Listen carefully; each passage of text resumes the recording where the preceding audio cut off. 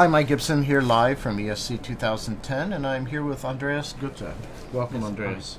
Well, you presented I think, a very interesting trial today, looking at whether ACE and ARBs, whether they reduce the risk of arrhythmias. Now, they might because they reduce left atrial stretch, but you were careful to get rid of that as the mechanism and only studied patients where you could isolate the effects of these drugs on arrhythmias, correct? Yes, the principal idea of the ANTIPUF trial was to prove the principle that an ARB has antiarrhythmic potential, and therefore we chose a patient population with minimal or no structural heart disease, where we actually could do a placebo control trial, and we did that in the ANTIPUF trial, which was a randomized prospective placebo controlled trial, and we treated half of the patients with olmesartan and the other half with placebo, and we did a very careful, intense ECG monitoring during a 12-month follow-up, receiving more than 90,000 tele-ECGs, and we could show that the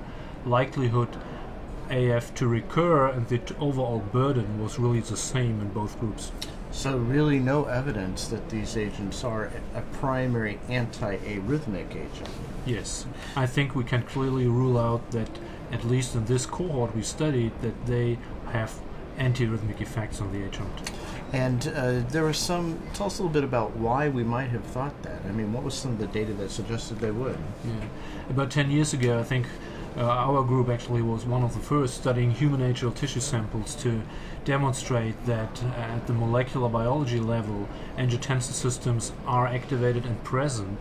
However, the problem is that you can only study patient samples from patients with very diseased hearts, and these experiments really started to analyze also larger clinical trials at post hoc analysis, and they figured out that ACE inhibitors or ARBs had an effect, and these data were relatively positive, although in the last 2 years more and more also negative data came out with regard to secondary prevention of atrial fibrillation with an ARB or ACE inhibitor.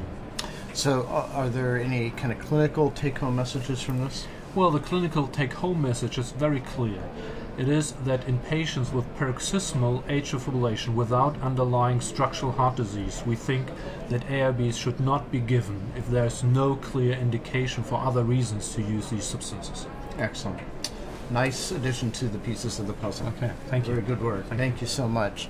And thanks to all of you out there for joining us today here live from ESC 2010.